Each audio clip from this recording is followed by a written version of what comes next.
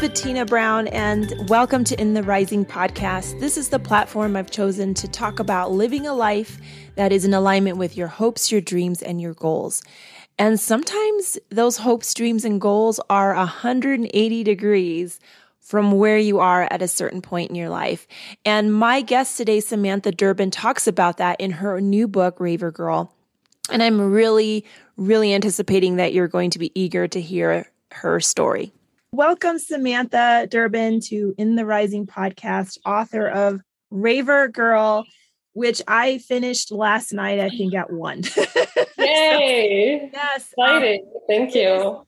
It's all about growing up in the 90s, which I share with you. And I loved all the references to things I used to wear, bands I listened to, all of that. So what inspired you to write this memoir really based off this decade, early decade?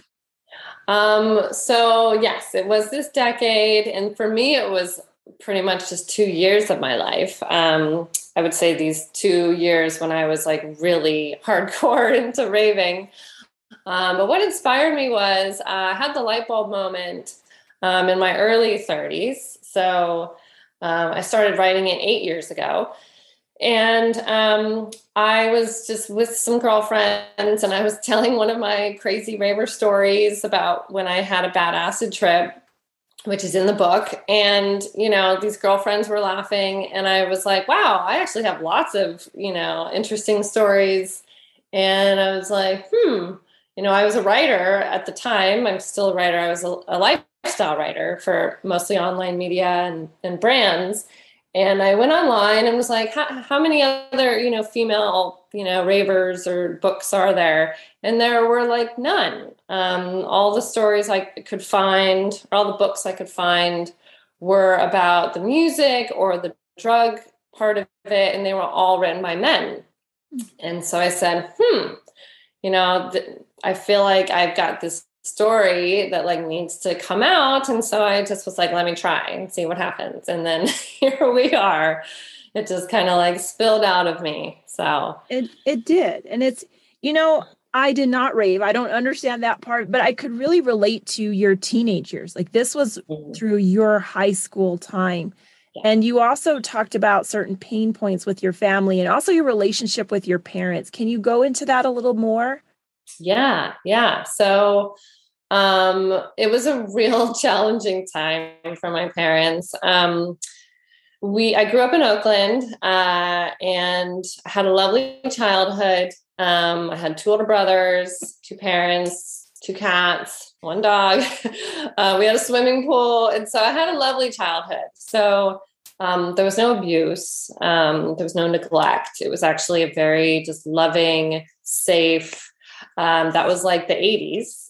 So I had a really fun 80s childhood. And then I hit adolescence. And I just, the hormones and society and just everything, I just, I started to feel really uncomfortable in my skin. And so that's when things started to get really weird with my dad. And I think just having a teenage daughter was just, we couldn't connect on like any level, really. I think the only level we could connect was music. He was really into music. He had vinyl that he would play on the weekends. So that was really like the one area where we could connect. And actually, I was a big Guns N' Roses fan when I was kind of young, when I was like 10. And there's a chapter in the book where I really wanted to go to this Guns N' Roses concert in Oakland, but I was way too young to go by myself. So my dad was like, okay, well, you can go and we're going too. Because he actually also liked the music. And so, you hear about that a lot. And that was pretty cool that my parents, took me and my brother came, and it was like one of the best nights of my life. So yeah, when I started raving, I knew they would not approve. I already had an older boyfriend and had gotten caught sneaking out and lying. And, I was grounded like half of my sophomore year of high school, just doing regular high school stuff. So when I discovered raves, and I discovered them with that boyfriend who was a senior when I was a sophomore. So it's like every parent's nightmare, right? The older boyfriend, he was like a total fox. And they're like, oh no. And yeah, so I really had to hide my new lifestyle from my parents. And my parents also, though, they came from kind of more authoritarian parents. My mom grew up in Ohio. She moved to California in her 20s. My dad actually grew up in the Bay Area.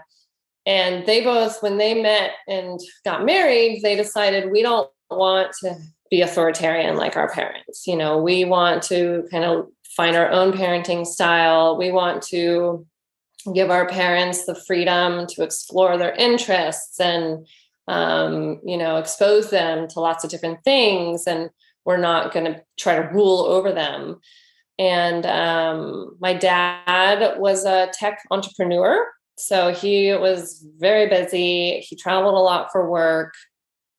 So he was out of town a lot during the week, which, you can get away with more when one of your parents is out of town a lot. And he had long work days too. And my mom was a mom because it was the three of us. And so she was a mom. So the mom was like peacemaker because me and my dad were really, I think that's where our similar traits came out, and really like we were really up against each other. So they did catch me on my second rave, which is in the book, which was this like really crazy night. And it was in Santa Cruz, and I just got my driver's license, and it was like a storm. And I was driving through the storm to get there, and it was like too many girls, and there was acid involved, and one of the girls freaked out. And so all the parents like found out we weren't where we said we were. And it turned into this really dramatic night where I was also on acid, like trying to not to be. And it was, rainy and cold, and we had to find payphones to call the parents because this was before smartphones. And so we had to leave the rave and find a payphone because all of our pagers were blowing up. And me and my dad ended up having a really big fight after that. And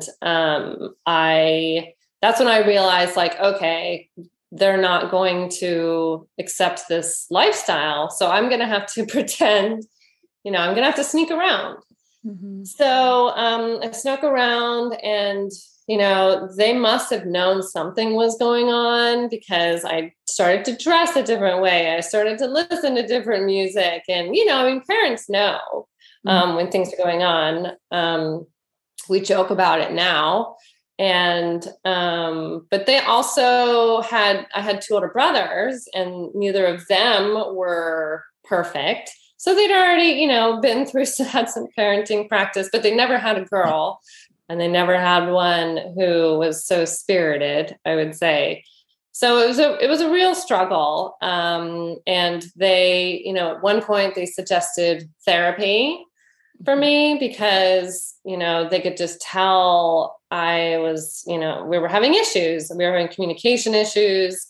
I was obviously having some issues. So my dad was kind of like, well, if you're not going to talk to us, like, I want you to talk to a therapist. And I was like, oh, okay. And I was not that opposed to it. And it actually ended up being really good for me. I'm still very pro therapy.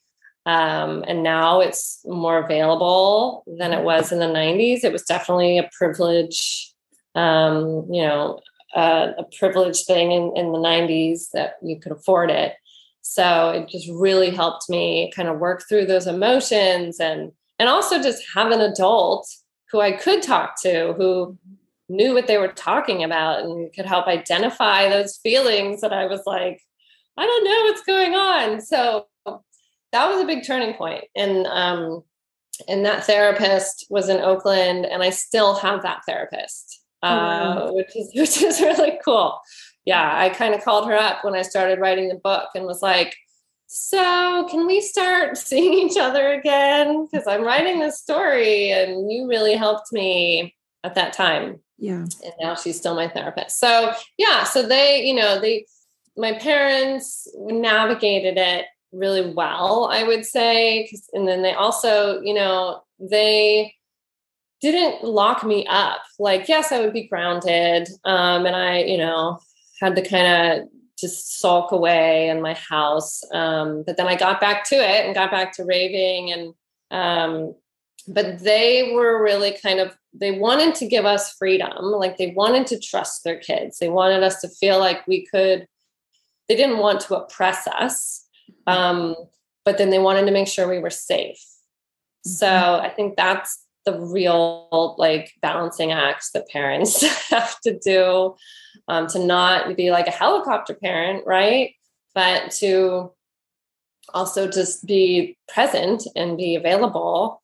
So that is how I would explain probably how it went down with my parents. And then there are other criteria for not interjecting too much was that I kept my grades a B average.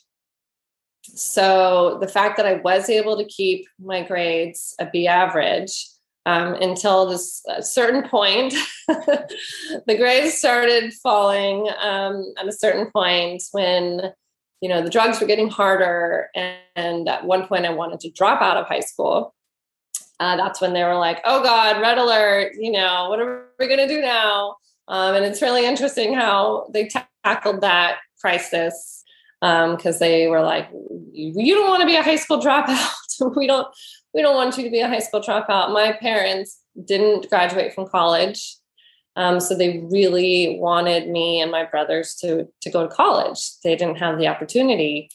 They had done savings and everything so we could all go to college. So when I said, I don't want to go back to school, they were like, no. So it was just like one kind of drama after another with them. But, we got through it. But they also just respected, my needs as I was kind of figuring out what I needed. And like I said, therapy, I think, helped with that.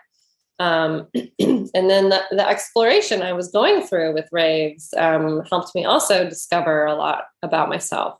Yeah. And finally, I know you had a little list in there, like you had done 104 raves and you went through the list of drugs, right? And I thought, wow, she is now a writer. She is how did you, and you even said in the book that you made a decision that this was not the door of forever for you. What do you feel really gave you that inspiration or motivation to really not be still strung out on drugs today? Because you did a lot of them. I know. Yeah.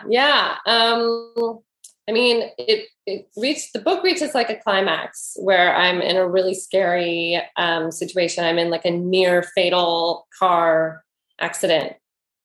Then I was the driver. And so that was really the catalyst for me to be like, whoa, like what am I doing? So that was the catalyst that really forced me to realize like I'm going in the wrong direction. Like, I don't know where I'm going. I need to take a step back, reevaluate. I was doing crystal meth at the time, like every weekend. So I knew that was part of the problem. I stopped doing crystal meth. I really stopped a lot of the hard drugs after that. I by then had, gone through the rainbow of drugs and could really identify which ones were not working for me. And but when I had that near death experience, it was my family that, came to me and made me realize I have so much to live for. Mm-hmm. It's I have this support system. I have my future. I want to live in New York at one point. I wanted to work in fashion. It kind of all came flashing to me, all my dreams. And I realized I'm not going to find those if I keep going this path. So no, I didn't end up in rehab or anything like that. It was situational that made me realize I'm going in the wrong direction. Let me kind of take a step back, reevaluate. And yeah, I kind of, cleaned up. And I think because I'd had the family support again, or it doesn't have to be family, just some kind of support, whatever your community is, because Rave was also my community. I had, really strong friendships through Rave that I still have. So it doesn't have to be family, but just realizing there's more than just you are just a small, piece of this world. And it really made me realize that, because I really stepped outside of my life and saw the big picture. Yeah. And that's what I love about your book is that you talk about this experience for you, but also the life change. And you are the example of what taking that moment of thinking and realizing and family support can do for someone down the road. What an incredible story from what she was going through in her high school years to now. And for so many, that is not the case, that they continue to slide down into drugs. But she talks about support and emotional support and how her parents never gave up for her and never gave up on her. And so if you find this podcast beneficial, or you feel that this might be something that someone is going through, and this story and her story would really help her, then go ahead and share that. And also leave it a 5-star review. It does so much to put this podcast in the hands and the ears of those that need it most. And until next time, let's keep building one another up.